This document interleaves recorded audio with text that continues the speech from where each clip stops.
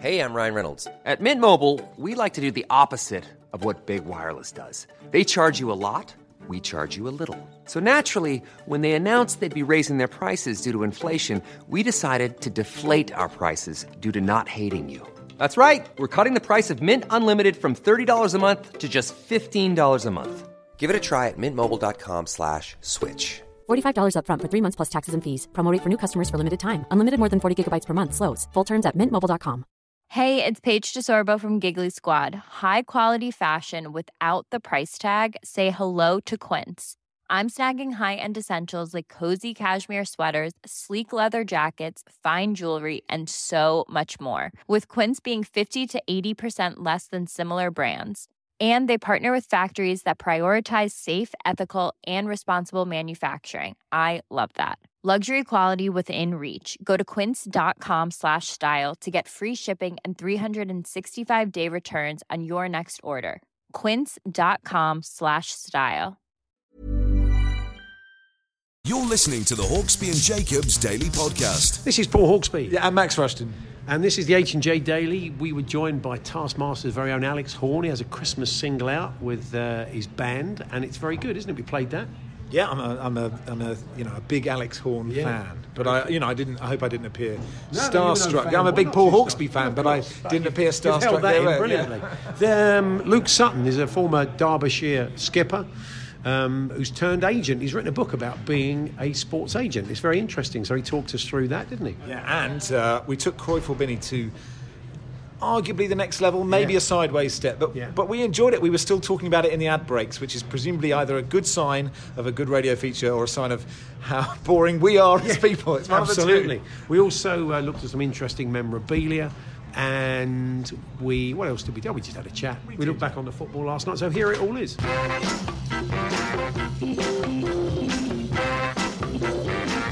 Good afternoon, everyone. Good afternoon, Max. Yeah, good afternoon, Paul. You've just given me a sort of a sweet to make for clarity of voice. They're called Nippets. Nippets. They're very old traditional sweets, established in 1921. The company that make them. So there's two issues I have. One is I'm just about to get a coffee, so I'm worried about the licorice coffee flavour. Two, it's made me very conscious about how clear my voice is. Your voice is very clear. It feels clear today. Does it feel clear after the single nippet you just had? I don't know. Is this the clearest you've ever heard me? And is that a good or a bad thing? 81089. I don't know. I prefer a bit of interference. Exactly. We would like to hear from you today. If you got yourself to a game last night, what was the experience like? The good and bad of it? The whole process? How different was it? We're very happy for you to give us a call. 08717 22 3344. Did it live up to the expectations? Did you think to yourself, do you know what? I don't think I'm going to bother again till we're all back. So give us a call. 08717 22 3344. If you can't call, you just like to email or text talksport.com/H&J. You can text to 81089 or tweet to TSH&J. We just like to dot your experiences around the show. This afternoon we will have a chat with Ian Mather, the chief. No, he's the chief executive. The chief executive at Cambridge. Yeah, I'll mainly be talking about the referee in the Mansfield game, who was probably fine. But the trouble is, and I don't know if you find this, I just can't be balanced, especially if I'm watching on silent on the laptop. So not really sure what's happening. Whenever a Cambridge player went, "What are you doing, ref?" I got furious. And the Mansfield centre backs were like two giant redwood. One of them was about 20 foot tall. Wow, it was extraordinary. I did get a little bit.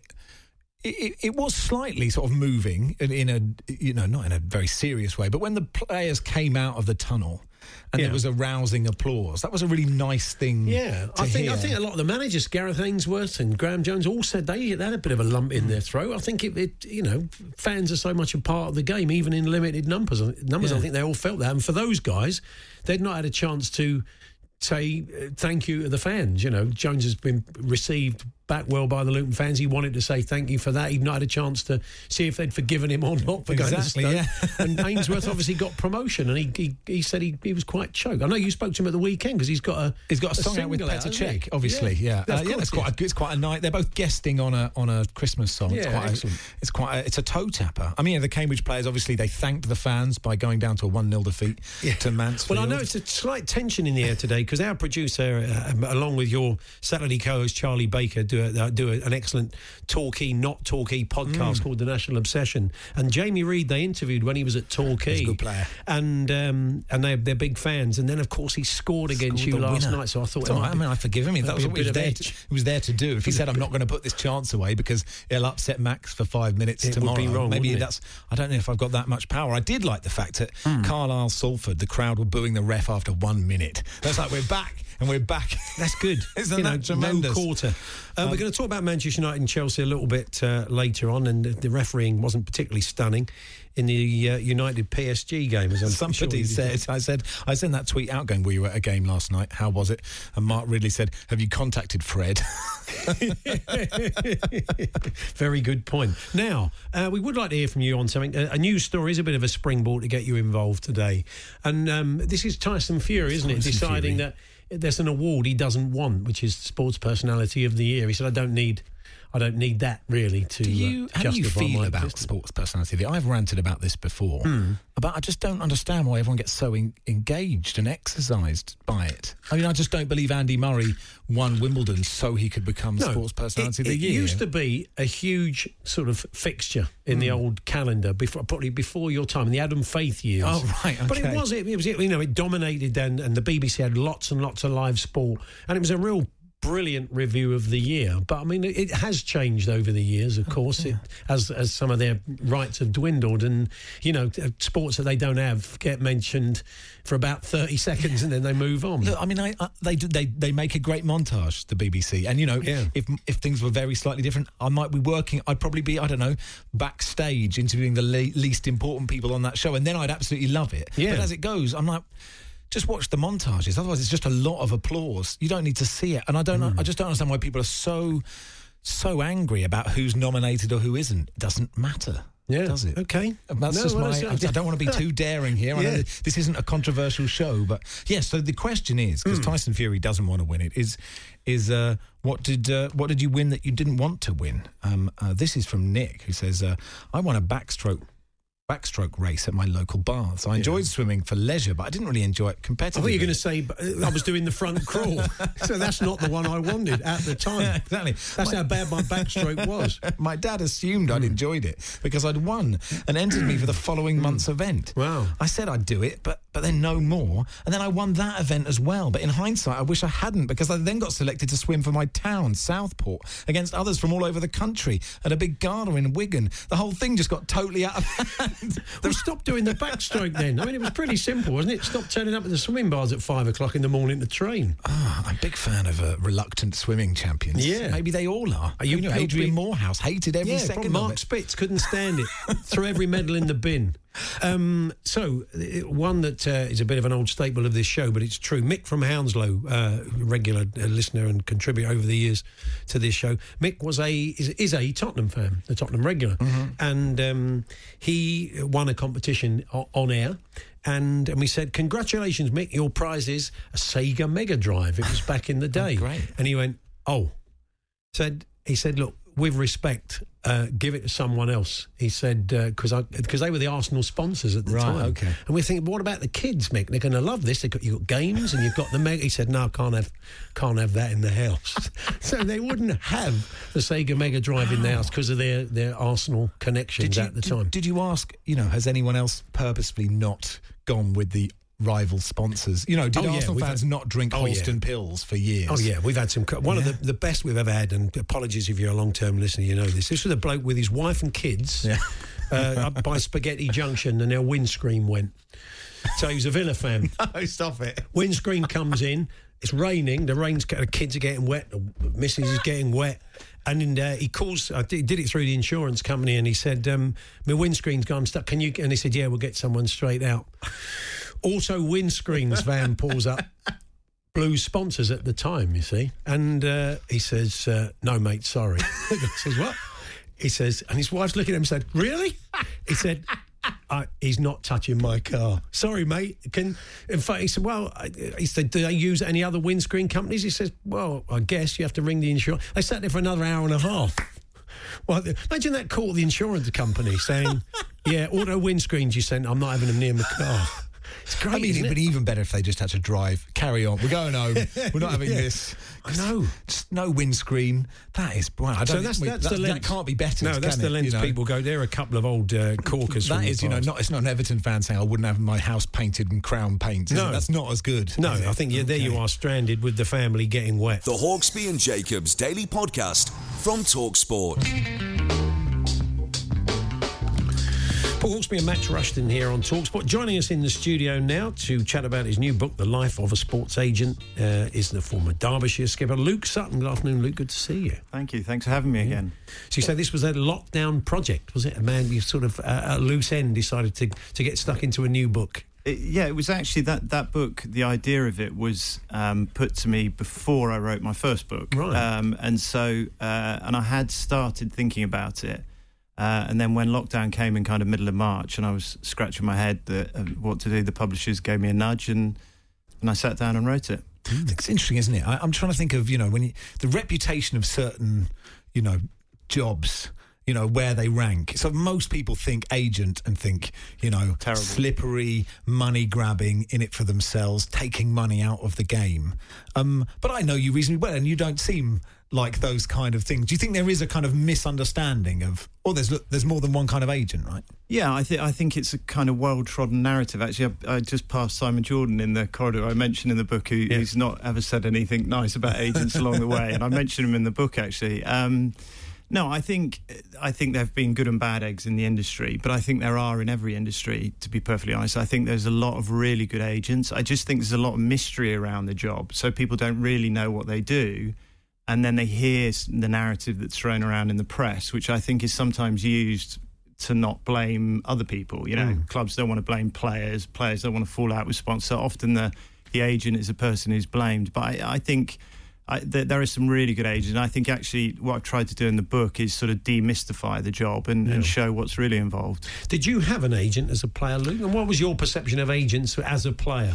It's a very good question. I didn't have an agent for 17 years. And actually, at that time, I didn't have a great deal of regard for the industry. I was fortunate. Jimmy Anderson was my first client, who was a teammate. We were mates, and we kind of, that's how I moved into it. But up to that point, I didn't really have any thoughts of doing so. I think, in that time now, the agency world, in all sports, even if I just pick out cricket, has grown massively. Yeah. The interesting thing, Jimmy's an interesting man. I'm just saying to you off air that fundamentally you've got quite a shy guy there who has become brilliant in the media, really, really good at that kind of things. And you've watched him flower. And is that kind of part of your role to bring, because that's the guy you knew in the dressing room, that's the guy you know as a friend, to let the kind of public see that and to bring him out of himself a little bit? Absolutely. I mean, in Jimmy's case, a genius cricketer, but also really creative, opinionated, funny. He just, I think, but shy as well. And I think he's just over the years had to find the right platforms for him to be able to show that. He's different to Graham Swan. Yeah. So, there's some ways Graham Swan could work really well. And in other ways, Jimmy had to find his niche. And that's definitely was part of my role, for sure. And allow your client, whatever their characteristics or strengths, to develop, and they get the most out of themselves. Do you have to do everything? This idea that agents do everything for their clients, so to the point of sort of doing their Ocado shopping. Or do you draw a line and say, because obviously it's really important. What I think is really interesting about professional sports people, the ones who everything is done for them, they really struggle when their career's over because they suddenly have to do things themselves. And a sort of important part, I guess, of doing your job well would be to know when to say no to your client. Absolutely. You've got to create some boundaries. I mean, it's different with different clients. Some are much more self-sufficient than others. I won't mention his name. I did manage an England cricketer who I used to, early on when I managed him, I used to call him relentlessly, and he wouldn't call me back. And I'd leave messages saying and eventually I got hold of him and I said, why didn't you call me back? And he would just say, well, I just knew that you would keep calling me. And eventually I'd answer when I was ready. And at the time, I was like a penny dropped. And that's, a professional sports person, especially someone who's been in it from a very young age, they don't have much real world experience. So if you're managing them, you've got to help educate them. And that's create some boundaries. That's, if they call you at 8 o'clock on a Sunday morning and ask, something to happen in the bank, you have to explain that the banks are shut. And, but you can't expect everything. And, and part of our role is to educate. The chapters, in some cases, follow some of your major clients and the different sort of things that you need to do for them at different times of their career. The interesting one is Sam Quek, Olympic gold medalist in the hockey, and how you kind of managed her career, because obviously she was really in demand after that. She was I mean, all the girls did brilliantly well, but she was one of those sort of breakout names from that team. Started to do other stuff. Is a football fan. We've had her on the show a few times. We've seen her at Cheltenham, where she's been involved in corporate things for people in racing. And it's interesting how you took her out of a niche sport. But again, I'm sure there was a lot of saying no there. You say in the book she was asked to do a lot of modelling things that maybe you and her thought wasn't the direction she wanted to go in. No, I mean, Sam's a pleasure to work with, but I think that the hard thing for happens for a lot of Olympians is when they have their Olympic Games, look at us as fans and we see that person win a medal in kayaking and suddenly it's the greatest sport that we've ever watched and we're really into it for that period of time. But then 2 months after the Olympics, we've forgotten. And so for the Olympians, even in that hockey final, which they won and was amazing and the 10 o'clock news was delayed, when I started managing Sam, I had to get her to see that I know it won't feel great, but in 3 months, everyone will be watching Premier League football again. They won't care about hockey. So if you want to break out into, a broader commercial way, broader broadcasting, you have to move out of hockey. You have to get yourself into other sports, and which she's capable of. She just needed the opportunity. And I'm a Celebrity as well. She didn't she? Yeah. And that helped massively. Yeah, I'm sure it does. You represent James Taylor, and obviously that's such a human story, isn't it? The sort of that moment that you say in the book, you sort of get a call going, I need to talk to you, and that's such a responsibility to have to be there then. Yeah, and of all the things I've done in management, that's the one which I kind of look back on, probably the most proud, but was the biggest moment because, here was a 26-year-old England cricketer playing all formats, and in an instant, he was not a cricketer anymore. He couldn't do any exercise anymore. He was lucky to be alive, and the pressure on him and his family and how that was there was no rule book. There was no kind of this is what we do now. It was really, really difficult, and I James is an England selector now, and we I see him on the balcony at games, with Ashley Giles and Ed Smith, and it looks like it was all so easy, but that period of time was just incredibly difficult for him, and I'm really proud of that. Do you have to be honest at times with people? There might be, there is that thing of somebody maybe finishes a sports career or whatever, and they want to do this. They think I'll be great in the media. Do you have to say to them, do you know what? I don't think you will be. I don't think that's for you. Do you have to tell people sometimes they're maybe not as good at something as they think they are?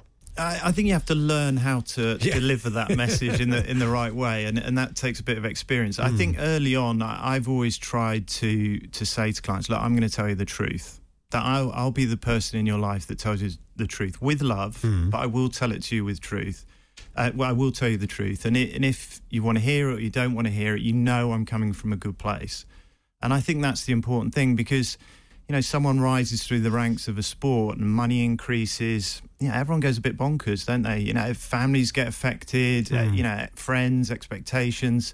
And you kind of need someone in the middle just to always kind of ground them and go, this is where it's at. And have you lost clients because of that?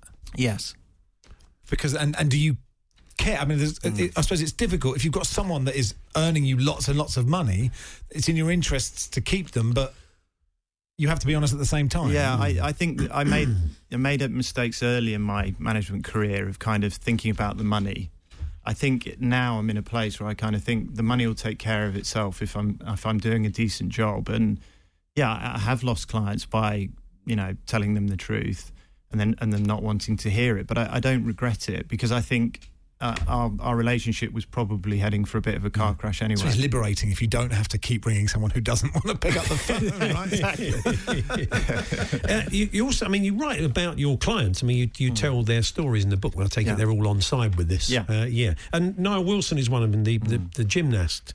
And you say he became a bit of a, beyond gymnastics, a bit of a social media star, a bit of an influence. It was heading that way. But then had some issues in his life. So it's, as I said, sometimes it's arm round the shoulder from your point of view as much as kind of guiding them through their career, isn't it? And your first book is about many of the demons you had to deal with during and post cricket. So I suppose they can turn to you and you can talk from experience. Yeah, I hope so. I mean, I really don't want any of my clients to go through what I did, but for sure. And in Niall's case, he's extraordinary. He's an Olympic gymnast, but he's 1.5 million subscribers on YouTube, and he's got this whole world going on. And when you see the influence of social media on young athletes, for Niall, that sort of level of following has had a huge impact on him, and understanding what's real and what's not real, and when you have to be on show, when you're not on show, it all becomes a bit muddled. And he's exceptional now, but he's been a real lesson for me as much as I have for him, I think.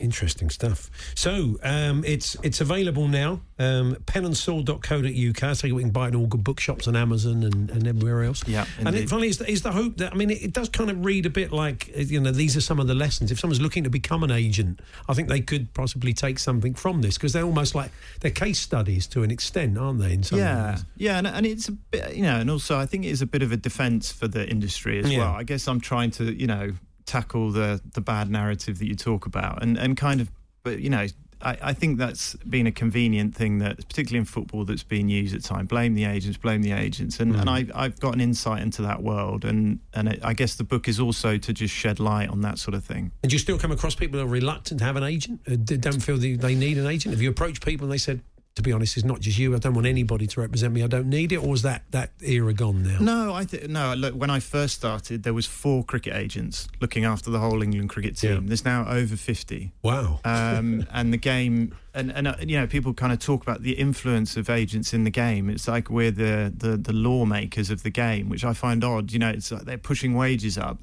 I don't think agents are pushing wages up. I think that's what people are offering to pay people. Yeah. But sport has just become, cricket, as an example, is so global now with these competitions going on around the world that the need for agents to help players has increased. That we're just meeting demand. But I would always say to everybody, I've been meeting potential clients this week, and I would say to them, look, this is a big decision.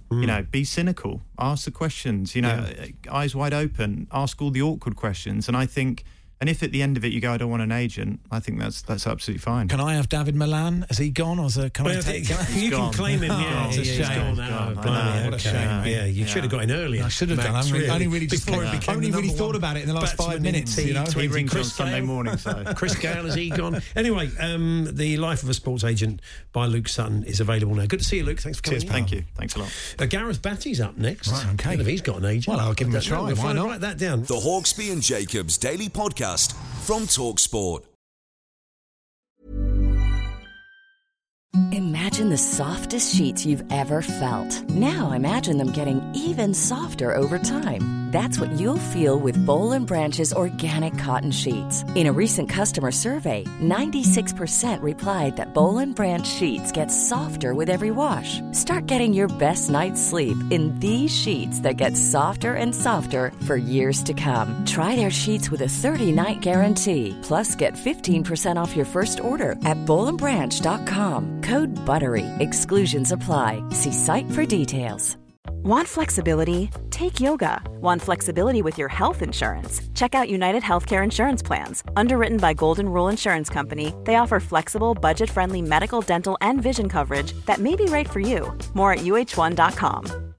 Millions of people have lost weight with personalized plans from Noom. Like Evan, who can't stand salads and still lost 50 pounds. Salads generally for most people are the easy button, right? For me, that wasn't an option. I never really was a salad guy. That's just not who I am. But Noom worked for me. Get your personalized plan today at Noom.com. Real Noom user compensated to provide their story. In 4 weeks, the typical Noom user can expect to lose 1 to 2 pounds per week. Individual results may vary. The Hawksbee and Jacobs Daily Podcast from TalkSport. We've been playing over the last couple of weeks, when Max has been with us on and off, we've been playing Cruyff or Binny, which all kicked off when we pitted Johan Cruyff, the late great legend of football, against Fred Binny, the former Brighton player. And it was a quiz where we we looked at two of the old Shoot in Focus features and asked questions, the sort of questions they always asked in that feature.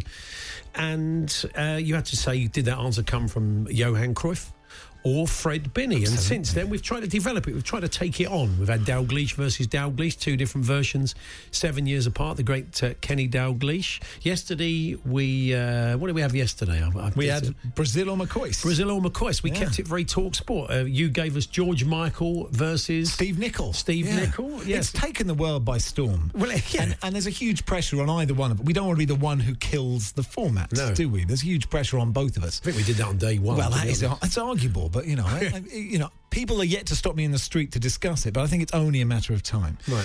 So we wondered, could we take it on from Brazil or McCoist? Now, some cynics may argue I have moved it very sideways, but I would say I've taken it on by literally 10 hours as I invite you to play a game of Durham or Goff. Wow. If you're interested. Have they done questionnaires then? Well, they have now. So I'm... so you did questionnaires with both of them? I've done questionnaires with both Adrian Durham and Darren Goff. Well, and I've got to guess who gave those answers. And I think, you're a very good player. Your world number one ranking. Yeah. Definitely, you're better than me at this game. I'm happy to admit it.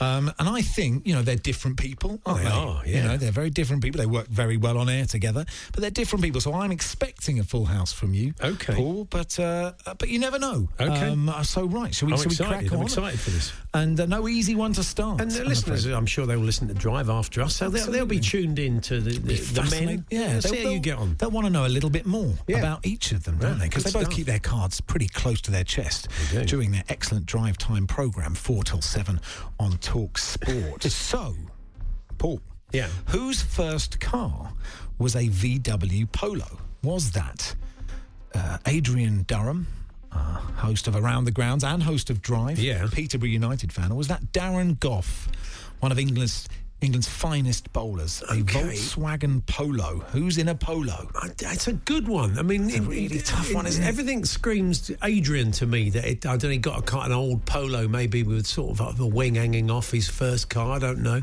I think Goffey in something maybe a bit more GTI, even his first car, even though he probably couldn't afford the insurance at that stage. But I'll tell you what, I'll go counterintuitively. I'll say Goffey's in the Polo. You are absolutely right. What was Adrian? Adrian was in a Ford Fiesta, a very battered old one. A wheel fell off as I was driving to a game at Norwich. What did I tell you? There you are.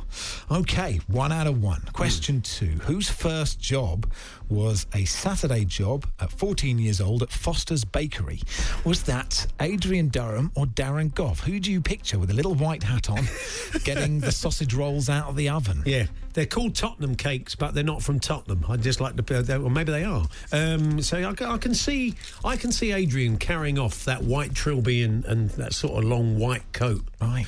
So you're saying... I'm saying Adrian. It's Darren Goff's first job. Darren Goff said 14, Saturday job at Foster's Bakery. Real job, YTS Rotherham United. Not a real job, Goffey. Adrian Durham's first job, packing frozen fish fingers. Wow. There we are. He would have worn a hairnet at that stage, wouldn't he? I would imagine. Yeah. From a health and safety point of view. Right. So they are. Did he have orange hands at the end from the breadcrumbs? I didn't ask any more questions. I bet he did. We'll find out later if he had permanently orange hands for about... Anyway, move on. Which one of them, Adrian Durham or Darren Goff, is scared of snakes? Okay. Is that Darren Goff or Adrian Durham? I would imagine who's had more exposure to snakes, on the subcontinent, travelling Australia, travelling around the world. Yes, Adrian is from Peterborough. Yeah, they've had the odd boa constrictor. That's true, they have, yes. Yeah, one sort of... There's a python on the A14. Yeah, one a cobra appears out the drains. I'd go Goffey with snakes. It is Goffey. Adrian's was the world not getting back to normal. Okay, quite profound. Yeah, it was. Yeah. If you weren't a cricketer / broadcaster, what would you be? Which one of them would be a chef, without a doubt? Okay. I would say neither of them are cook for me. No. But I don't know that without a doubt feels very Yorkshire to me as a phrase. Well, it's the sort of thing Jeffrey would say. So it's almost certainly the sort of thing Goffey would say. Well, it is without doubt. There's not even an A in there. So that changes it. Goffey. It is Adrian Durham. Oh, okay. Goffey just wrote Armed Forces. Absolutely right. You can Any see one it, of the services. Armed SAS. Forces. Right. Okay, that's good. Okay, so you got that one wrong, didn't you? Yeah, I did get that one wrong. 2 out of 4 so far. 2 out of 4, Maybe they're more similar than we thought. I mean, it's just so hard, isn't it? Yeah. Whose favourite food is my wife's paella? Okay. Favourite food is my wife's paella. My wife's paella. Yeah. Not your wife's paella. No, it's not my wife's paella. No, You just maybe bring a Red Cross parcel into it whenever you're here. Constantly getting texts from the pair of them going, can you bring in your wife's paella, please? Come on, we're starving. Before we do a phone-in on Arsene Wenger. I don't know. It could be either of them. This is a punt. I'd go Goffey. It's Adrian. Okay. Goffey's answer was El Nacho Grande, Mexican. There he is, a large nachos. Oh, okay. For Goffey. Large nachos, fully loaded, I take it. Yeah, absolutely, yeah. Melted cheese on top. Who, under miscellaneous dislikes, wrote rudeness? Is that Adrian Durham or Darren Goff? Who dislikes rudeness? That's a good question. It's a good question, isn't it? I mean, Adrian's got an incredibly thick skin. He'll take people on only like that. But maybe underneath it all, he just hates being rude to him. Yeah, I mean, he does kick off if somebody just open. Adrian, no, that was Darren Goff. What's it? This is not my game. I can tune into the world of old professional footballers. You don't know the people you work with. Not my colleagues. No, that's true. Adrian's miscellaneous dislikes were Max Rushton asking me to create content for his shows. Fair point. Fair point, yeah. Favourite actor? Whose favourite actor is Jack Lemmon? Especially in Some Like It Hot. Okay. Is that Adrian or Goffey? Well, it's a great film and they've got great taste. I'd say that is Adrian. That is correct. It is Adrian. Goffey's... Oh, let's see if we can get. Was it Sly Stallone in Rambo? Something armed forces. It's Tom Cruise. Tom Cruise. Far away. Armed forces related. Whose career aspiration is to keep enjoying what I do? Okay. Adrian or is that Goffey? That sounds a bit Goffey to me. I'm going to go Goffey. Yeah, it is. Adrian's is I achieve my career aspiration every Saturday. What a company man he is. Fantastic. That's good. Match Day Live with Adrian Durham. Yeah. Whose nickname at school was Spit? Is it Durham or Goffey? Spit. It was called Spit at school. Wow. I would say I'd love to know why. I'm going to go Goffey. It was Goffey. Yeah. We went on to be known as Rhino. Adrian's was Duzzy Durham. There we are. Duzzy Durham. D-U-Z-Z-Y, not does he. Okay. Duzzy Durham. Duzzy. Yeah. Finally, whose favourite colour is blue?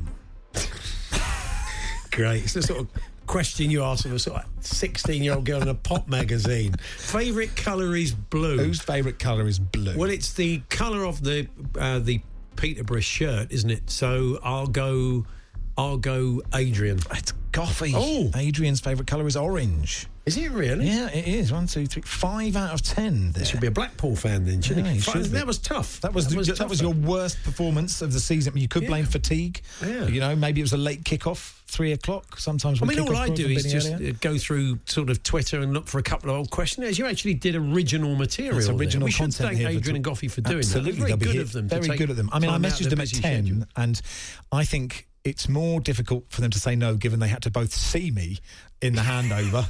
Isn't it? Yeah. But, let's see what happens next week. Well, there we are. See what I can come up with when you rejoin us next week. The Hawksbee and Jacobs Daily Podcast from TalkSport.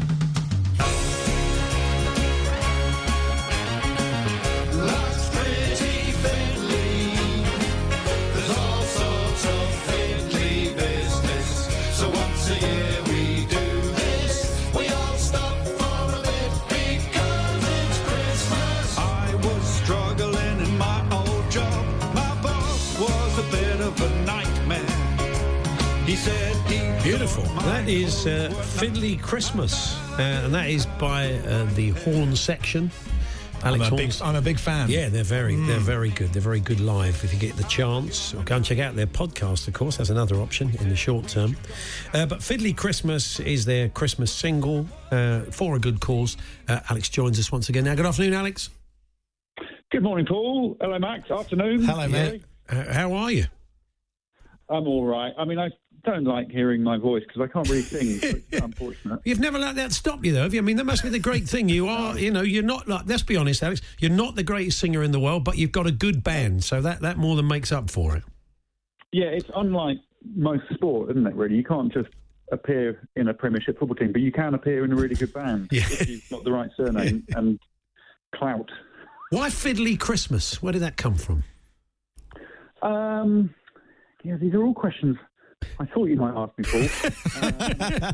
I've prepared for this question. I like the word fiddly, and I think, this year, I don't know if you've noticed, it's been quite a fiddly year.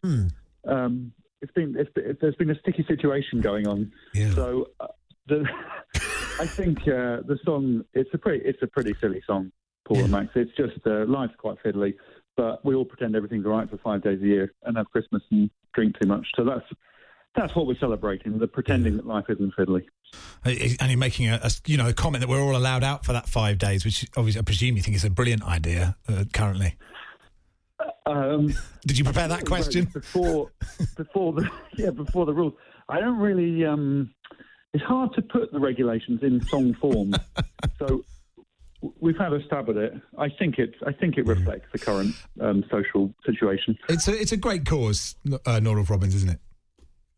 Yeah, so it's a music therapy charity. So we wanted to do something that's relevant to the band, really. Something, the power of music. And I mean, ideally, we would just wanted to raise money for them because musicians need more help than anyone. I'm like, well, as much help as anyone. But yes, it's a Christmas single, so we wanted to raise money for a good cause. And it's just quite fun to be in that world of Christmas singles. It's hilarious. Rick Astley's one came out today. I quite like that. I don't know if it has to be for charity or not, but it felt like the right thing to do. Yeah. I mean, there was bells on that and we hear the sleigh bells. And really, that's all you need to, because that marks it out as Christmas, obviously, doesn't it? And you wonder if you could do that with anything. If you put like any song, Everybody Hurts by R.E.M., you put sleigh bells on it, whether you could give it, I don't know. I'm pretty sure you could. Yeah. Yeah, I mean, just hearing that then, it did sound like a Christmas song. I don't think anyone listens to the words, really. So, yeah, I think you're completely right. I don't want to dismiss it too much, but it's a bit of a laugh, isn't it? Well, I think you can sing a bit, Alex. I do. Yeah. I don't think you should put yourself down. I mean, I think it works. Do you record it once and go, look, that's the best it's going to be, or do you do it again and again and again? Well, for the past 9 months, we've recorded everything in isolation, really. So I record at home. We all pass around the track and it gets sort of better and better, but I only ever have one go because the kids are asleep normally. So I just get it done as quickly as possible. And it's the same with the actual writing of the lyrics. It takes about as long to write the lyrics as to sing them. Yeah. But that's not to say it's not a good thing. I think sometimes you just, there's no point slaving over things too long. For those that don't, the horn section is. It might be worth going right back to the beginning, how it all came about, because you've got an excellent array of musicians you've worked with over the years, and it is brilliant live. I mean, it's great live because it's a lot of fun, and a lot of the songs are fairly crazy, but the musicianship is very high, and when they go off on one, it's very entertaining, even from a musical point of view. So, how did the whole thing start? Well, it's our 10-year anniversary this year, so we were meant to be on a big sort of celebratory tour. We thought we'd do the 11th anniversary instead next year. But I think the idea came about because I was just a lowly stand-up. And I always found stand-up slightly frustrating because it's just one person and a microphone, whereas live music, I prefer going to watch live music, if I'm honest, because it's always a good night out. So if you can combine the two, that was the idea, just combine live comedy with a band. So at the beginning, it was just having people like Jimmy Carr come on, and the band would be on with them. They would play something, and he would do his jokes sort of with a cool backing band. And that developed. We had people like Tim Minchin and Reggie Watts came and made the most of the musicality. And then we got more and more confident that actually we were fine by ourselves. And I always try to encourage the band members to have trumpet solos and drum solos, and they're always a bit embarrassed. But I love those bits because you get to know their characters more in the show because I make them speak even though they don't want to often. And then you hear them play, and it's, I'm just blown away. They're like magicians to me. When they can really just do something from nothing, it's amazing. And they're funny as well. Like in the podcast, which is a brilliant podcast, all the band of every time. It's okay. Every time you've been on it, haven't you, Max? I was on it. The one before Robbie Williams. I would point people towards the Robbie Williams one first. I would suggest. When I saw that drop, I was like, wow, that's quite a jump. You were thinking someone must have pulled out last week. I think so. But they're really funny people, Alex, aren't they? Yeah, don't say that. Oh. The whole thing is that I'm not musical, but I am funny, and they're the other way around. So as soon as they've got I've got one arrow in my quiver, they've got one. That's the deal. But what's nice about the pod, I think, because I think there are lots of podcasts. I do one. Lots of people do them. But there are lots of podcasts that are very important and serious and meaningful, and it's a good place to explore those kind of conversations. So it's great that one exists that is just incredibly silly. Yeah. I've never asked anyone any proper questions in it. I think I asked Robbie Williams if he likes toast, and he said he hadn't made any toast since he wrote Angels. He's got a man who does that. That's about as close as we got to a serious question. But I think you're right. There are so many. I mean, ours is so labour-intensive. There's 6 of us every time trying to record. There's about 3 or 4 songs in each one. So it is just for the love of it, because there's too many of us to make it financially viable. But we really enjoy doing it, and it's an outlet. It's a way of just being creative and meeting up as well. Yeah. Now you've got a Taskmaster going out over the festive period, I understand. Yes. We decided to. We got offered the chance to do a one-off festive special, and we thought for once we'll try it without comedians, because we didn't want to say to a comedian, "Do you want to come on for just this one episode?" Because that seems unfair. They wouldn't be on the main series. So we've just gone away from comedy, and we've got people. We've got Shirley Ballas and John Hammer. And Christian Guru Mercy. So a really odd collection of people. We've got Nicola Coughlan from Derry Girls, who's sort of from the comedy world. Yeah. Brilliant. And it's an experiment, and it's really fun. We've done all the tasks. Oh, Ryland's in it as well. Ryland Clark Neal. Right. So it's 5 very disparate people, but they're in our little world, and we're recording it on Sunday, and Greg will deal with them as he always does. So I think it's out on New Year's Day. And it'll be, slightly different, but exactly the same. I mean, the series on Channel 4 at the moment is brilliant. I tweeted the hardest that I've laughed this year, in this fiddly year, is Richard Herring feeding watermelon to Daisy May Cooper, which, it broke me. And we were just chatting before the show. Presumably you have to road test these tasks. Are there sort of poor assistant producers who are force-fed watermelon for, days and days until you work out exactly the right task? No, we don't road test anything, because there's no point if having an assistant producer doing it if then Daisy May Cooper's going to come in and do it. Because you can't predict what they're going to do. So no, we really don't. I've got hopefully an instinct for it now, and because we've got me behind the wheel a bit, and Tim Key's involved behind there somewhere. So we've got. I think instead of road testing it, we just make it comic led, really. Yeah. Because there's comedians involved in the production, so we just have to trust their instincts. Like the best comedy, I think. You don't really road test jokes before they go on stage. You just got to trust they work. Yeah. So that's the system. Final word then on the football. Chesham United and Liverpool, your 2 teams. When are Chesham back playing again? When are getting crowds back in? Yeah, well, crowds never really stopped except for this little lockdown bit. The non-league football, it's thriving. We're getting gates of 500, 600. And then we've got the FA Trophy next week. The next glamour ties are Weston-super-Mare and Waltham Casuals. Beautiful. So big games coming. We're 7th in the league.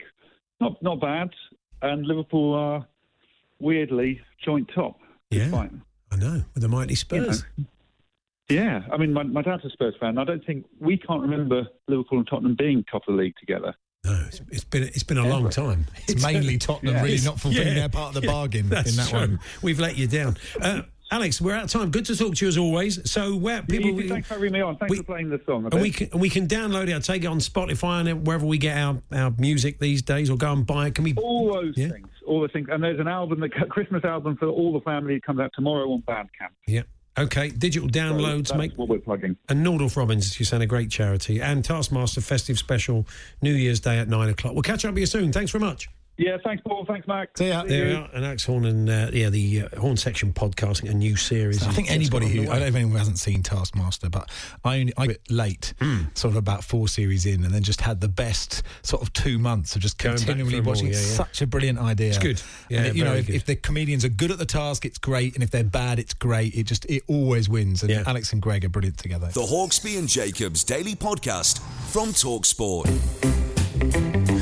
Tyson Fury has decided he doesn't want to be the sports personality of the year, and you've been telling us about awards you won you didn't really want to win. Darren, the bitter Derby fan, says, once as a kid I won a Fair Play award on a school trip. We were 10-pin bowling, and I just kept bowling into the gutter. So it could have been ineptitude rather than being fair play at 10-pin bowling. Being useless at something doesn't mean it's fair play, but good stuff, Darren. Thank you very says much. a wallet with I want a wallet with a post-it signed by Dennis Thatcher from a Conservative Club charity raffle where I didn't want to be there in the first place. God, a signed post-it. I remember doing the, you must have done the text topic, sports memorabilia that you have that probably isn't worth much. Oh, yeah. And someone had got a whole raft of those. A till receipt signed by Paul Durkin, I thought was quite a good one. I've got nothing. Just got a till receipt. Have you got loads there already, just in a file, Paul? Look at this. Yes, the headlight windscreen wiper off of Laurie McMenamin's Mercedes. A spark plug from John Sillett's ride-on lawnmower. Steve Perryman's fillings. Tottenham fans. Sounds like wife. sounds like a fanzine, doesn't it? Latest edition interview with the skipper. A toaster signed by Charlie Nicholas. Roberto Baggio's ponytail and a coffee mug Roberto drank out of from an Italian barber's when he went in there.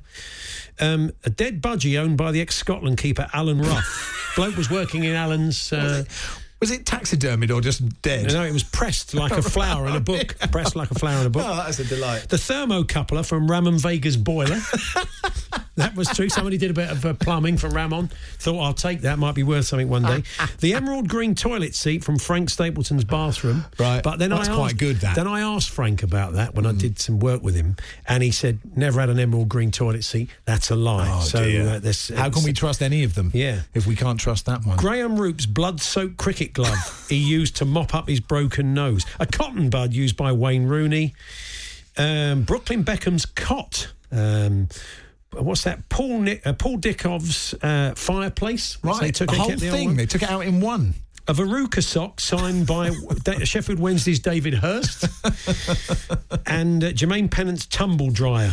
Surely, like Paul Hawksby's lists is a great. Yeah. That's a great 2 minutes. We've done a great 2 minutes. I'll tuck into those tomorrow. Yeah, absolutely. Anyway, the Moose he's got loads of great memorabilia. Good afternoon, Ian. Good afternoon, boys. You all right? Hello, mate. Not so bad. You got any? You collect? We know you're big programme collectors. We discovered in lockdown with our fine quiz. But what about memorabilia? You got any memorabilia, Moose? Yeah, I got some signed shirts. Oh, okay. People. Nice. There we go. That's a good one. Okay, well, thanks for that. Fantastic. I also once picked up a glove that Freddie Picon had worn while scoring 2 goals up at Goodison. Did a game Everton against West Ham. Did you keep it? Didn't pick up.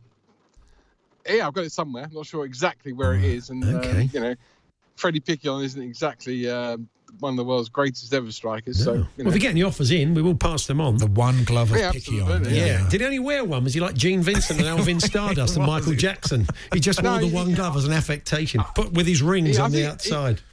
He threw them off as he came off the pitch, and no one had been to pick them up yet. So, but I couldn't see the other one. I could only find one. Well, that's no good. They come in pairs, don't they? If you do know where it is, please let us know. Yeah. So, bring us to reunite them.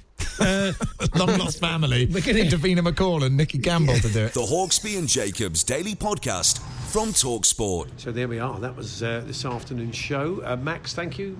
Pleasure. So I was going already. You'll be back on Saturday. I am. Andy's back tomorrow. That's right. So thanks for listening. You've been listening to the Hawksby and Jacobs Daily Podcast. Hear the guys every weekday between 1 and 4 p.m. on TalkSport.